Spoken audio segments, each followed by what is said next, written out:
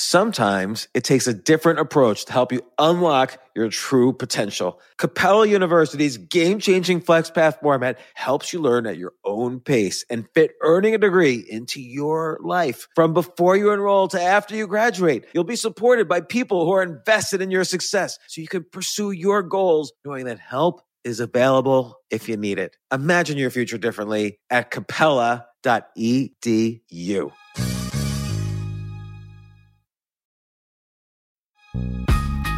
This isn't your average business podcast, and he's not your average host. This is the James Altucher Show. Today on the James Altucher Show. I cannot believe I have this next guest on. One of the pleasures of having a podcast is having incredible guests that I've really admired. This guy I've admired for almost 30 years. He's a great physicist and a great novelist, both.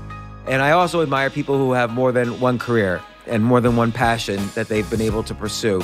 Alan Lightman definitely falls under that category. I remember reading his book, Einstein's Dreams, in 1993, I think it was, and I've read some of his physics books. I would say this book is in the physics category, but it's just amazing to me, A, what a talented writer he is, B, how important it is to express yourself in terms of questions.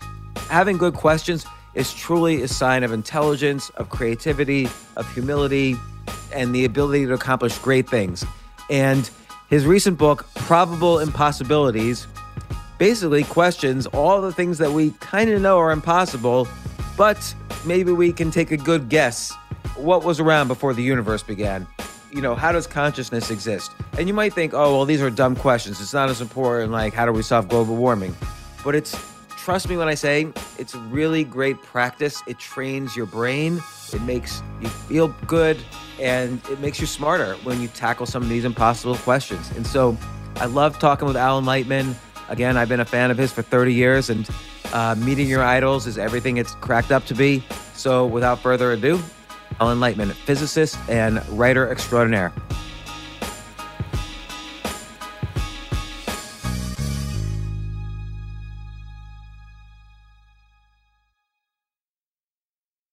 First, I want to say what a pleasure it is having you here. I distinctly remember back in either 1993 or 1994, sometime in the early 90s, reading your excellent novel / collection of stories, Einstein's Dreams, which was a best-selling book. And also, we're here to talk about your book that just came out, Probable Impossibilities, which is also a collection of essays discussing everything from nothingness to consciousness to infinity to how the universe was born to what happened before the universe was born, all sorts of interesting essays. And you're one of the few people who've really built an amazing career both in science and in physics, where you were a professor at Cornell, right? Astrophysics and MIT. And now you're a professor of humanities at MIT, where you teach writing, but I'm sure you're involved in many science things as well there. So you're a physicist, writer.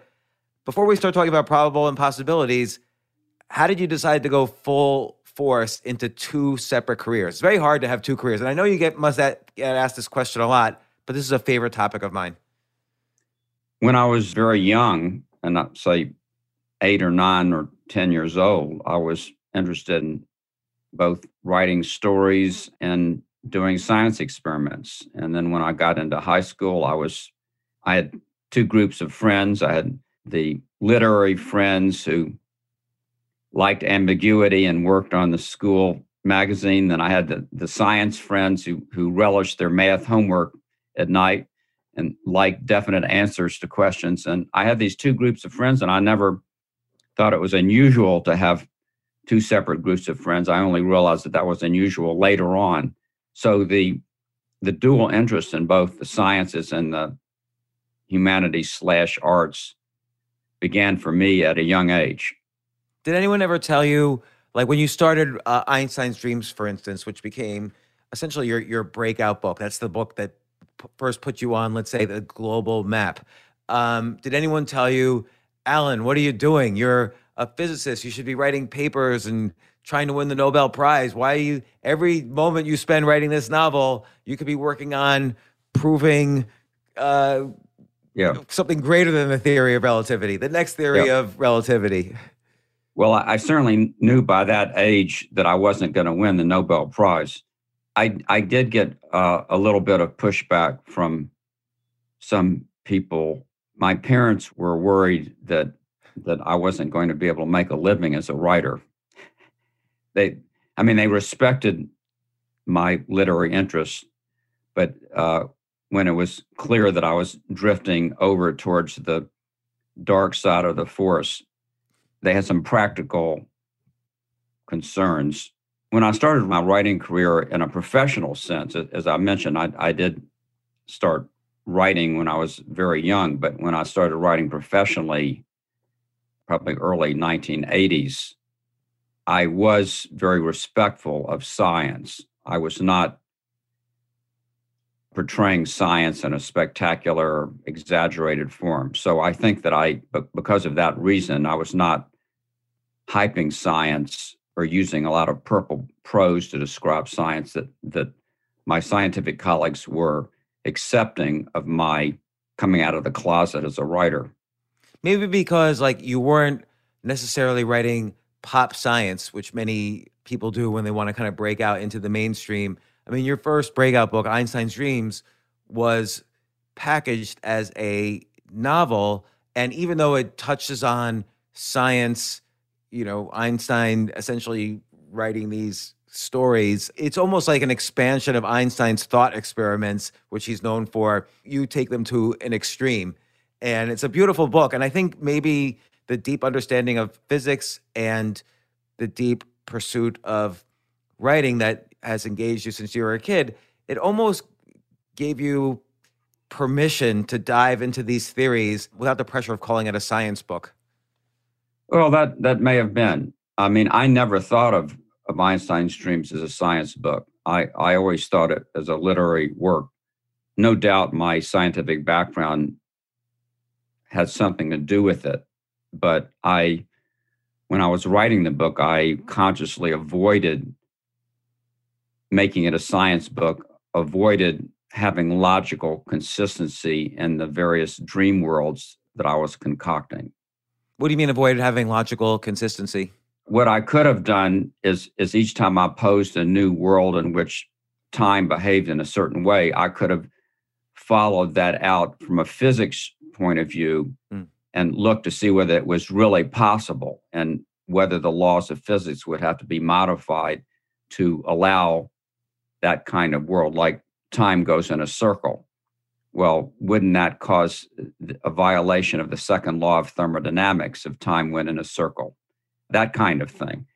But if I had done that, if I had gone that route, it would have weighed down the book. It would have become a science book and not a literary book. Right. It almost would have been like a parable for science as opposed to its own literary piece. Was there ever a point where you said to yourself, you know what, I'm not really interested in physics anymore. I'm going full force into writing. I'm going to make this thing work. And that's that. Well, I never said I'm not interested in physics anymore. I have remained interested in physics. But there was a point in time, it was around 1991 or 1992 when I left Harvard and joined MIT, that I decided that from then on I was going to put most of my effort into a writing career rather than a scientific career. But it wasn't because I was fed up with physics or science or was bored. It was because I had passed my peak as a scientist. Scientists do their best work when they're younger. In the area of science that I am in, theoretical physics, it is the youngest of all. Most theoretical physicists do their best work when they're in their 20s and up to mid 30s. And when I passed that point, I realized that my powers as a physicist were declining, and yet my powers as a writer would keep increasing, because it's life experiences that help you as a writer, especially as a fiction writer. And as you get older and older, you have more life experiences. You travel more, you have more love affairs, et cetera, et cetera. But those kinds of experiences don't help you as a scientist. So that's why I decided that at a certain point in time that I should put most of my marbles in my writing career and not in my science career. So there's a lot to unpack there, and I also want to tell the listeners again, you have a book that just came out, Probable Impossibilities, an excellent collection of essays, which sort of has your literary style, but it really is questions about science and issues about science, and it's fascinating to read it from both perspectives: the writing style, which is very beautiful and story driven, and the questions you raise about physics and the universe and so on.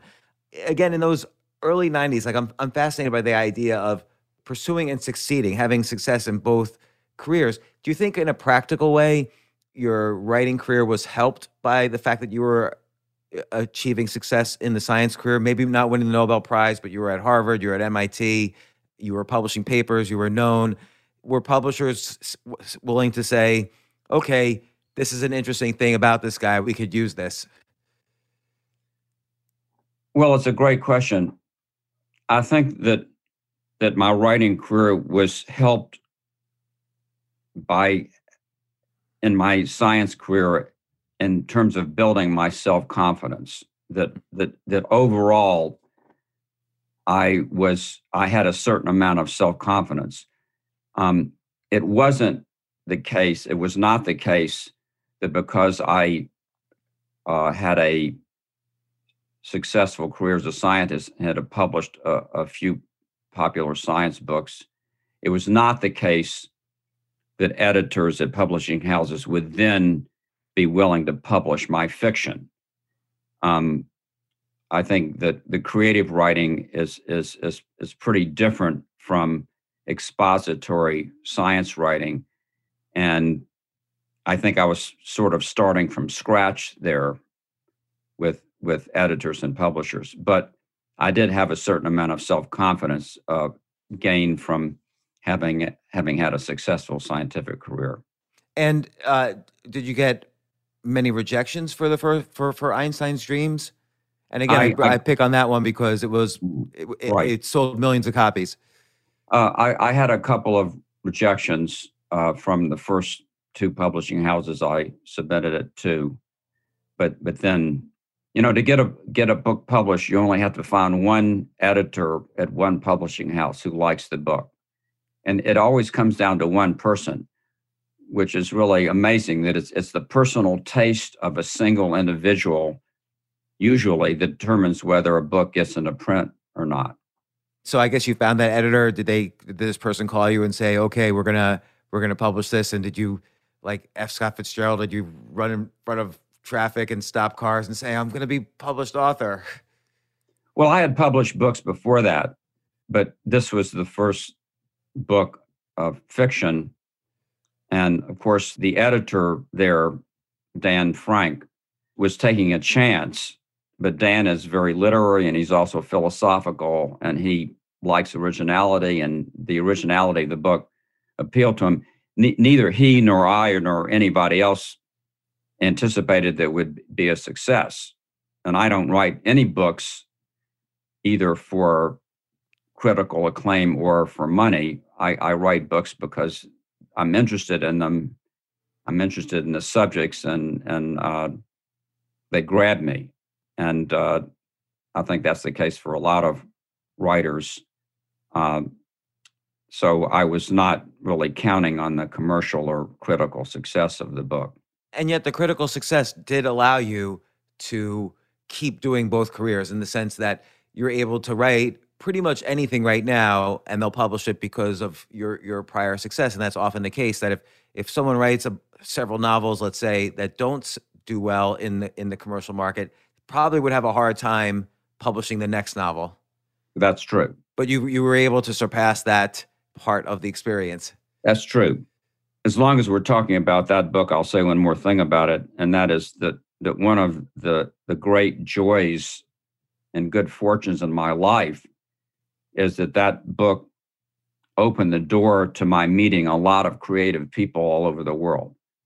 That musicians, wanted to talk to me, and painters, playwrights, that I had access to a large number of creative people around the world, which was a tremendous gift. I never expected that to happen. And it was all because of that little book.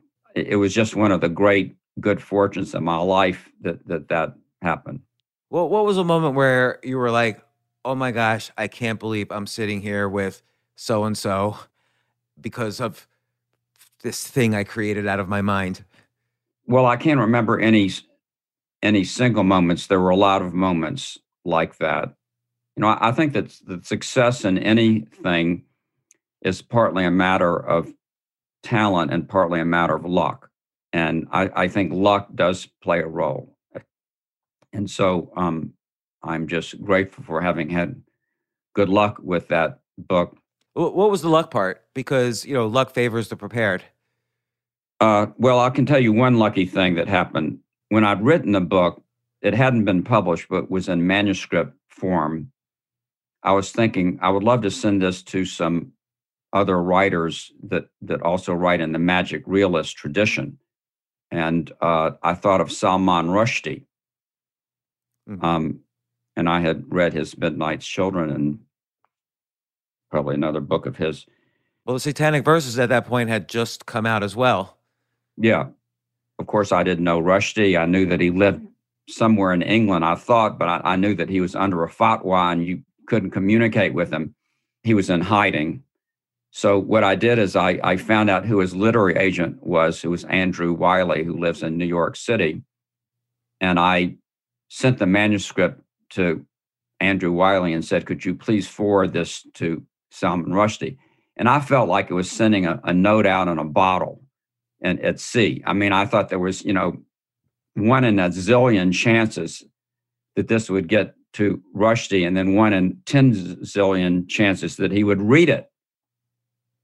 But about a month later, I got this incredible letter from Mr. Rushdie saying how much he loved the book. And that was a piece of incredible luck and good fortune that he got that book and read it.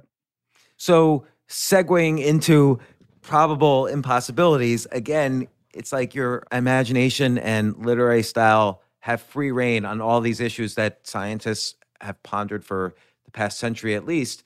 What was the catalyst for writing this book? Because you've written also a lot about science and a lot about these issues in the past in your many books. And I'll just mention a couple of books. The Accidental Universe, a beautiful book. And I haven't read this one, but I wasn't aware of it until recently. But I've ordered Mr. G, a novel about the creation. It sounds fascinating. And again, it sounds in that magic realist style you just mentioned. But what was the catalyst for this book? What did you feel you needed to get out? I've been interested in infinity for a long time, the infinitely small and the infinitely large. And it seems like in science that we're probing both the infinitely small and our giant particle accelerators. In cosmology and astronomy, we're probing the infinitely large. And it seems to me that one way of finding out where our place is in the universe is to find out what's on both sides of us in both directions, the infinitely large and the infinitely small. So that was one impetus towards writing the book. I'm also interested in where we fit into the grand scheme of things and who we are. What is it that makes this special, this collection of atoms and molecules come to life and be able to think and have consciousness and ponder these questions? I mean, how are we different from a rock? What's special about our arrangement of atoms and molecules? And what's special about the brain that allows us to think and have emotion? And so I'm interested in the biological questions as well as the physics questions. And the spiritual questions, in the sense that, And the spiritual questions. Yes. What's the relationship between consciousness and our understanding of the universe, which you attack this issue in the book somewhat. Yeah. Why do we have these feelings that we're part of something larger than ourselves? And I think most of us have had those feelings at one time or another, maybe at night, lying on your back, looking up at the stars, or some other experience you have, maybe watching the birth of your first child, or these transcendent experiences that we all have. For me, there's this overpowering feeling of connection to something big. You might believe in God or you might not believe in God, but I don't think that either way, you can still have these transcendent experiences and feel like you're connected to something larger than yourself. So that also has been a theme in the last 2 or 3 books that I've written, something I'm interested in. And I mean, a lot of these questions that you attack in the book, there is no known answers. And you even mentioned we'll probably never know the answers. We probably won't know why we are conscious. We probably won't know what happened before the Big Bang. So it allows you to almost play. This is where the literary style comes in very handy. It allows you to play in ways that a scientist typically, well, there's no proof. There's no explanation of an experiment. It doesn't have to have this academic language. But, Yeah. You raise interesting questions like what's the nature of reality, essentially? And you say how you are interested in things that are infinitely small or things that are infinitely large.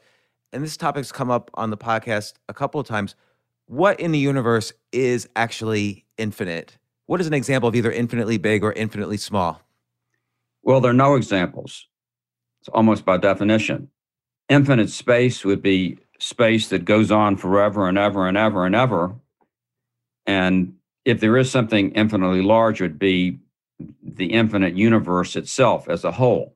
In terms of the infinitely small, we know that as we go to smaller and smaller sizes, and we do this in our giant particle accelerators, in physics, when you go to high energy, you can probe smaller sizes. It's like getting a pair of tweezers that has a finer and finer point on the edge. It takes more and more energy to do that.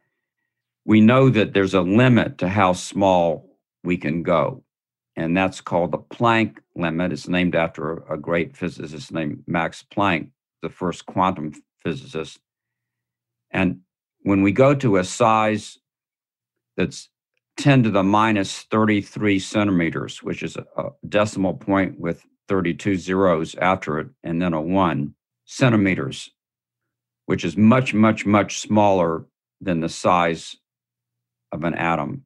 When you get to that size, space and time begin to rapidly fluctuate in a way that is totally different from the experience of space and time at our scales. Time fluctuates, it moves backwards and forwards, jumping around. Space is constantly appearing and dissolving. Space itself, the geometry is constantly changing. At one moment, if you draw a little triangle, the angles might add up to 180 degrees, and another it might be 210 degrees. Everything is fluctuating very rapidly, and space and time lose their meaning at this tiny scale. And even though we haven't been able to probe that scale with our giant particle accelerators, because it would take an accelerator as big as the galaxy to probe scales that small, we were able to theorize about it from our theories of quantum physics and relativity.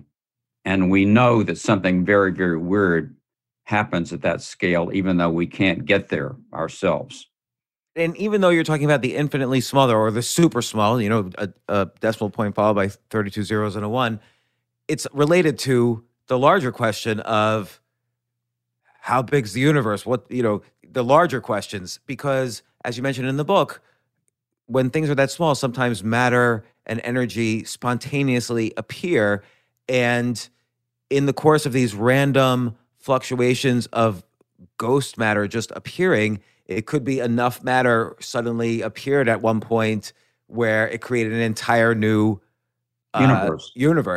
And Yeah. and potentially the same thing could be happening within our universe now, is that there could be small, tiny fluctuations just appearing, and one might be big enough that it creates another universe that we're never really aware of because it goes off on its own, just like ours might have spun off from some other prior universe. And that seems to be one of the prevailing theories now of how our universe came into being. Yeah, and also as an example of infinity, even though it doesn't seem like this can be proven, you can just sort of maybe disprove every other choice. But this is a valid theory because it hasn't been disproven and still fits everything we know. It's a valid theory. The people who invented that theory are Andre Linde at Stanford and Alan Guth at MIT. It's called the inflationary universe model and variations of that. And even though we can't prove that's true, the inflationary universe model does make predictions about things in our universe. And it makes some predictions that have been confirmed by experiment. So there's some reason to believe that other parts of that theory, which we cannot test, might be true as well, even though we can't test them. It's like if you see the tail of a lion sticking out from under the door, you don't see the rest of the lion, but you know what lions look like. It would be reasonable to assume that maybe there's a lion on the other side of the door. It's sort of like that. If this universe was spun out of another universe, for instance, do the other universes that have existed for infinity before and infinity after, do they conform to the same laws of physics, or do they sort of have their own laws of physics that are different? Well, they probably have we think they have the same basic laws of physics, but they could have the same laws of physics and still have very different properties from our universe. For example, they instead of having 3 spatial dimensions, they might have 17 spatial dimensions. And instead of there being planets and stars, there might just be pure energy. But we do think that they have the same relativity and the same quantum physics that we have in our universe. There's no way we can even contemplate a world or a universe with completely different laws of physics. So you have to distinguish between the laws of physics and the parameters that come after that. Believe it or not, that the dimensionality of space is probably an accident. That is, physicists can work out a completely self-consistent theory of a universe that has a different number of dimensions than 3 spatial dimensions. I mean, I guess that's the sort of thing that's impossible to visualize or understand. But I always hear this, particularly in regards to like string theory. There's like 9 dimensions, and some are tiny and folded into others, and Right. whatever. What does that mean, though, to have more than 3 spatial dimensions? I can't. I mean, maybe there is no meaning to it. Well, it could mean there are other dimensions that are curled up into ultra tiny loops that are very, very small, and that's why we don't experience them. It could mean that, or it could mean it's just a different universe where instead of having 3 spatial dimensions, you have 5 spatial dimensions, and you can work out what life would be like in that universe. There was a wonderful little book that was written, I think, in the late 1800s by Edwin Abbott called Flatland. I don't know whether you ever heard of it. Yes, I read it when I was a kid, actually. Yeah. And you remember that in that book, Edwin Abbott, who I think was a mathematician, but also a writer, imagined what life would be like if we were all 2-dimensional and we lived in a 2-dimensional world. It was a fanciful book, Yeah. but it was showed what a world might be like in 2 dimensions.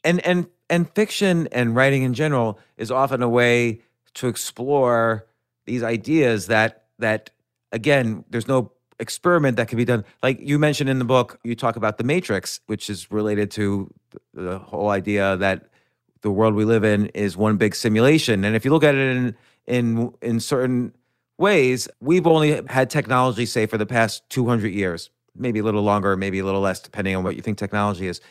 Imagine a civilization that has had technology for 1 billion years. It's not unreasonable to think it could create simulations all the time, an infinite number of simulations, and we're just one of them. And, some people say the odds are that's what happened. What's your stance on that? Well, somehow it doesn't matter to me whether I'm a simulation or not. I don't think it has meaning. I mean, I'll use Descartes' famous line, I think, therefore I am. I know that I'm thinking, and I'm a thinking being, and I have a consciousness. I have a sense of making decisions, and it doesn't really matter to me in terms of my behavior and my thinking of myself, whether I'm a simulation or not. Would you take the red pill if you were the Keanu Reeves character in The Matrix? Like he took the pill and ended Yeah. up in this really dreary reality. And yes, he knew now what reality was, supposedly, but seems like it was much better to just stay in his cubicle.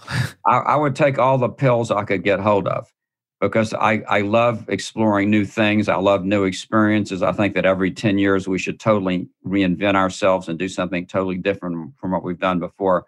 So I would take the red pill, the green pill, the blue pill, any other pills that were on there and just see where they took me. What's the last reinvention that you've gone through? The most recent reinvention is that I'm starting to work on films. And a couple of years ago, a couple of producers contacted me and one of them wanted to make a film based on one of my books. And I thought about it for about 10 minutes and I said, yeah, let's go.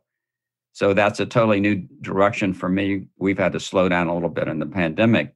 We'll start up again in another couple of months, but I've never worked in film before and I'm learning a lot of new things, and it's a totally different medium than writing.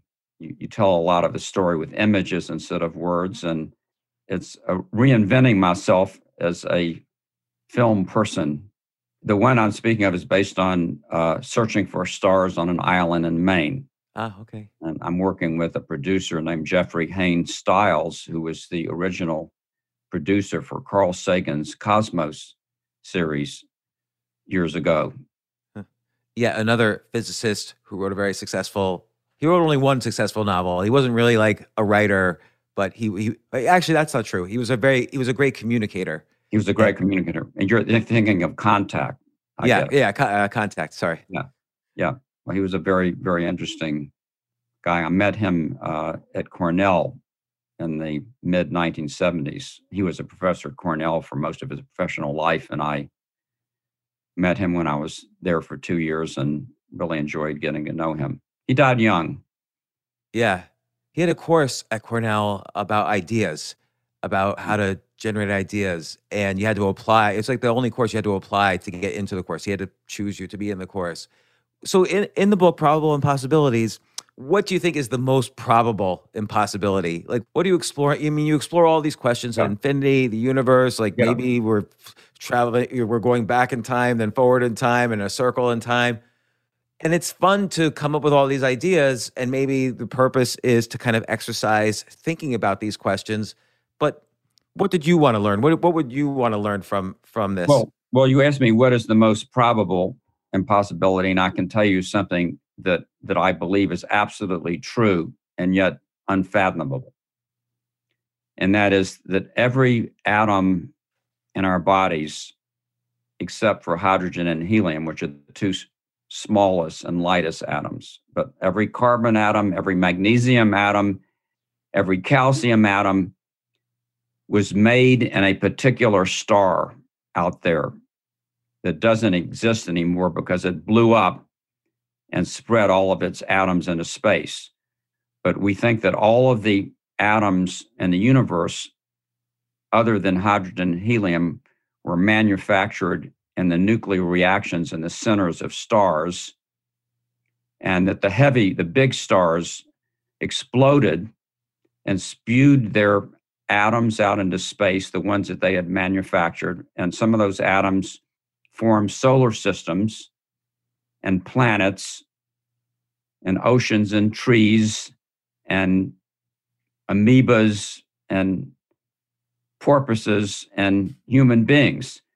And if you could tag each one of your atoms and follow it backwards in time as it went through the food that you ate and the earth and the soil and the air and the ocean, you kept following it backwards and backwards in time. You were following a particular atom back to the gaseous cloud that formed the solar system. And even back before that, each atom would end up at the center of a particular star. The exact atoms, I'm not speaking metaphorically, the exact atoms, all physicists and astronomers believe that's absolutely true. We've documented it by lots and lots of different kinds of evidence, but it also seems unfathomable that is really what happened.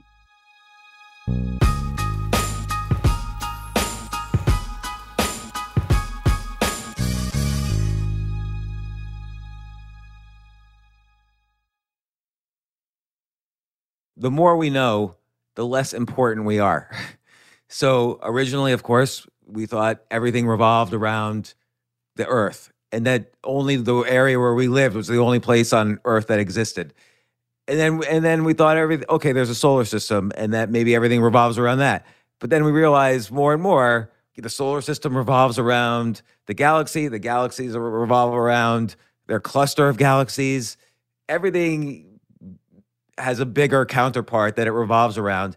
And our universe might just be some tiny quark in another universe, even. Where does that trend continue? How far out could that go? What's the next thing? What's the next hurdle we have to revolve around? Well, I think that the idea of the multiverse, that there are infinite number of universes that spawn new universes, I think that that's the biggest scale that you can imagine this on. But thinking about how, as you said, that starting with the Copernican revolution, that we've gotten smaller and smaller in terms of our place in the universe. I mean, as you said, our planet is orbiting around an ordinary star, which is on the edge of an ordinary galaxy, which is orbiting a bunch of other galaxies, which is one of 100 billion galaxies in the observable universe. Doesn't that make us feel insignificant? And in a way it does, but also in another way, the fact that we've been able to imagine all of this and not just imagine it, pulling things out of the air, but actually quantitatively imagining it with equations and quantifying it. That seems to me an incredible tribute to the human mind, that we're able to make these theories and test them that are far beyond our human sensory perceptions, that are much, much bigger than we are living on this one measly planet, that we're able to figure this out. Of course, there's still a huge amount that we don't know, but there is a huge amount that we have figured out. That's a pretty magnificent accomplishment of the human mind. So even though we've gotten smaller and smaller in one sense, we've gotten larger and larger in another, and our ability to comprehend things that are far beyond us. Yeah, what evolutionary purpose does it have for us to, initially we had to think and reason because we're pretty weak as far as other apes go. We can't win a fight with any other ape, but we can shoot them because we figured that out. What, though, is the purpose of the book you wrote, Probable Impossibilities? Your mind wanders and you're asking all these impossible to know questions. What do you think is the benefit to you of that, and for readers of also pondering these things alongside of you? I think it expands our imagination, that there's an innate quality of human beings, which is curiosity. And I think that that's also associated with high intelligence, curiosity. We want to know what's out there. We want to know what's behind the door. We want to know what's the unseen. We want to see the unseen. And when we're able to do that, to see some of the unseen, or to look at other galaxies and telescopes, it makes us bigger in a way. It expands our presence in the cosmos, not just intellectually, but artistically. I think one of the benefits or the raison d'etre of our science is the same rationale for putting money into museums and ballet companies. That, why do we go to a museum and look at a great painting? Or why do we watch a ballet? I think it's the same. The answer to those questions, whatever the answers are the same, or they're related to the answers of why we want to understand the cosmos. not only the cosmos, but in the kind of an, I don't know if it's on the same spectrum, but you write also about consciousness in the book. You have a beautiful chapter where you talk about everything from Frankenstein to Commander Data. And it's funny how, Frankenstein was written in the early 1800s, that it's almost like we've been wondering, either hopefully or in a scared way, will there be a competitor to our consciousness that we can create? So you go from Frankenstein to Terminator, where those like Hollywood has this view that if we ever create another form of consciousness, it's going to turn against us at some point. Mm-hmm. Either it's because it's magnifying our ability to create such a strong consciousness, or we're insecure about our level and that we could create something that says we need to just wipe out these insects so we could thrive. What's your view on this probable impossibility? Is this something that, how would we go about creating consciousness? Like, where do you stand on consciousness itself? How did it happen? Well, of course, consciousness is fascinates me. It's one of the great mysteries of science. I think neuroscientists and philosophers and psychologists still don't understand how this really unique, this monumentally unique first-person experience we have of being in the world, how can that possibly arise from gooey neurons in the brain? How does that happen?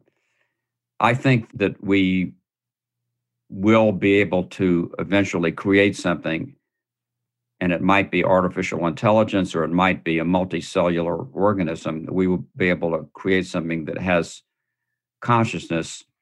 Of course, I also think that it's impossible to cross that first person, third person divide. So the way that we try to understand consciousness is we look at the manifestations of consciousness, the kind of behavior, like a dolphin is able to recognize itself in a mirror underwater, or a crow is able to play games and solve puzzles. So those are activities that we associate with consciousness and higher intelligence. It's probably a continuum, whatever consciousness is. I think that crows are pretty smart, but I think I'm smarter. I think that I have a sense of mortality that a crow probably doesn't. So there's probably a continuum of levels of consciousness. And I think that at some point that we probably will be able to create a computer that has enough internal feedback within itself that is able to display the manifestations of consciousness. That's interesting that you describe it in terms of internal feedback, that basically the ability to kind of meta-analyze the way you analyze the world, at some point there's a tipping point that turns into consciousness. Yeah, well, we know that consciousness is not brought about just by the absolute number of neurons, because the cerebellum actually has more neurons in the cortex, but it performs very little conscious behavior and mostly unconscious behavior like swallowing, whereas the cortex, although it has a smaller number of neurons, has many, many more interconnections between the neurons. So somehow or another, consciousness is associated with the interplay, the interaction between neurons, sending signals back and forth, not just passing them forward, but recycling signals. It's the interplay and the interactions between neurons, the networking of neurons, that is somehow connected with the emergence of consciousness. So what you're saying is that the neurons themselves may or may not be interesting, but it's sort of like let's look at a human career, like a business career. It's not necessarily your idea, like, oh, I came up with a new vacuum cleaner, but it's also your interactions with all the other people involved in bringing that to life. Yeah. And it's interesting kind of looking at these questions because there's analogies often in our practical everyday life. Yeah, it's the interaction. And on a metaphorical level, I think it's the interaction between human beings that give life meaning. I was saying before that we've all had transcendent experiences where we feel connected to something larger than ourselves. We also feel connected to other people. And that's part of humanity. It's part of what makes us feel alive. It's part of what makes us satisfied. When we're not connected to other human beings, when there aren't these interactions, we feel bereft, we feel depressed, we feel lonely.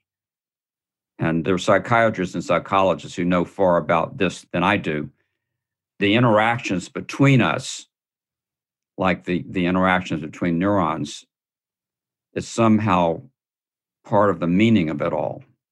It's interesting how these primal laws of physics, or at least the history of our understanding of the physical universe, translates into, like you just did, translates into personal happiness when viewed metaphorically. So thinking about, like, in terms of how we used to think the Earth was the center, and now we realize we're one galaxy of hundreds of billions of galaxies. I wonder if it's the same on a personal level. You shouldn't try to have the world revolve around your dreams because everybody's got their own dreams. Like, you shouldn't try to make everybody else revolve around you. And it could keep on going out like that as well. But it's still, you have to hold on to your security. You have to hold on to your, your sense of confidence. Like you said in the beginning about your career in writing, you had confidence.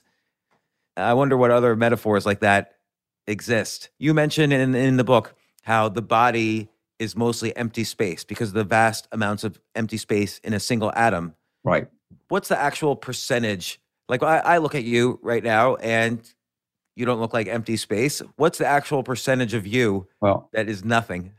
well, okay. Well, let me see. I'll have to calculate this because I can't remember it. But the nucleus is about 10 to the minus 13 centimeters, and an atom is about 10 to the minus 8. So it's about a factor of 10 to the fifth. So in terms of volume, it would be 1 part in 10 to the 15th would be the actual stuff. 1 part and 1 with 14 zeros after it would be the amount of stuff compared to the amount of empty space. That's unbelievable, because then why do our eye? But I guess it's, well, why do our eyes put it together and ignore that empty space? Why aren't I just looking at a ghost right now? Well, because each atom, which is mostly empty space, as you said, has electrons in the outer part of the atom. And even though those electrons are not occupying much space, they're creating electricity and magnetism. And that electricity and magnetism created by the electrons exerts a force on everything around it and can also stimulate nerve cells and the receptors in your eyes and cause all other kinds of effects. So there's an electrical field around each one of those electrons that, in a sense, occupies a much bigger space than the electron itself. Wow. So it's interesting. I didn't really think of it that way, that this one property of electrons, which is essentially that it's sort of like an egotistical view, like the electron out of all other particles wants people to notice it. And so that is what our eyes notice. All electrically charged particles do that. The proton at the center of the atom is a positively charged particle, and it does the same thing. But it stays at the center of the atom, whereas the electron is out in the bleachers. Its ability to project this electrical force is having an impact over much, much larger volume than its actual size. And that's why, even though we're mostly empty space, that empty space has a lot of the consequences of solid matter, because it's those electrical forces that are projected by the electrons. And even on a super large scale, and again, I'm referring to a chapter in the book, on a super large scale, the cosmic background radiation is this plasma of electrically charged particles, and it's so dense we can't see past it. We can't see, for instance, what happened in the first 300,000 years of the universe. We're always going to have to theorize, possibly, about what happened. Right. Well, the cosmic background radiation is actually not electrons, it's radio waves. But everything else you said is correct. It does fill up the entire universe, and it tells us something about the early universe. Right. And potentially before that, like there's all sorts of questions. Not only did space exist before the universe started, but did time exist before the The universe time started? exists, This is right? one of the other probable impossibilities. The interesting thing about the word probable is that you can make a conjecture, but you won't know. That's why you have to say probable. Yeah, this probable impossibility that I was talking about, that every atom in our body came from a particular star, I would bet lots and lots of money that that's true. Right. We can't prove it because we can't trace our atoms back in time, but all of our physics and astronomy would have to be wrong if that were not true. So what I love about this book is that just like this conversation, the questions only lead to more questions. Just the way you were just describing where one part in 10 to the 15th real and the rest is nothing. When we get a new piece of knowledge, we add to our ever increasing knowledge one part, but then we have 10 to the A lot 15 more new questions. things we don't know, more Yeah, impossibilities. We don't yeah. know so many things about, like you said, infinity or the infinitely small. And I appreciate this book for just the questions it raises, the storytelling and the style it's written in. And it does make you think. It does make you can't help but be curious when reading this. So I definitely, it's a such a great book, The Probable Impossibilities by Alan Lightman. One final question that I've been really curious about lately, particularly with scientists, is let's say you had to go back in time 1,000 years, kind of like a Connecticut Yankee in King Arthur's Court, the book by Mark Twain. Mm. Uh, what could you do? Are you useful? Like I would say about myself, I can't really do anything. If I was sent back 1,000 years and they said, show us something that you could do, I can't. Maybe the best thing is I could do is I could say, wash your hands and you'll get sick less. That's the only thing useful I could bring from now to then. And in part because maybe I've outsourced so much of my intelligence to Right. artificial means like the internet. Well, all of us, I mean, that's true for almost all of us. If I were an experimental physicist instead of a theoretical physicist, and I'm not an experimental physicist because I'm a disaster in the laboratory, which I've learned in college, I think an experimental scientist, or especially physicist, could do something 1,000 years ago, could find the materials to build something unusual that those people had never seen. There's very little that I could do. If I remembered my history well enough, I might be able to predict something that was going to happen the next year or the next few years. And that would earn me a few brownie points if I could do that. Right. But I can tell you, nobody can do that. Like if you landed in 1115, as an example, what's going to happen any time in the next 100 years? 1215 is the Magna Carta. What Right. happened in the 100 years before that? Can you name one event? I can't. I knew Okay. about the Magna Carta, but I'm sure there are a lot of historians who could tell you what happened in that 100 years, or at least a few things. Of course, in order to impress those people in the year 1015, you would want to be able to predict something that was in the near future. Right. And that would certainly get you a lot of credit. You'd probably be burned at the stake as a witch if you did that. Right. That's the other issue about being better than them. Right. They You don't might want trust to that. you might want to keep it to yourself. Right. But then they'll kill you for other reasons because you're useless. So, but again, Alan Lightman, such a pleasure having you on the podcast. I viscerally remember taking Einstein's Dreams out of the library and then returning it. For some reason, I remember these two events very well. And it was just as much a pleasure reading this book 30 years later, almost 30 years later, as it was reading that book and finally getting to talk to you. Well, thank you, James. It's a pleasure talking to you. You're a very interesting guy, and you have a lot to say about different subjects. So I've enjoyed the conversation also. Thanks so much. Come on the podcast for your next book. Just keep on Okay. coming on. We'll talk about the movie next time. Okay, invite me and I'll come.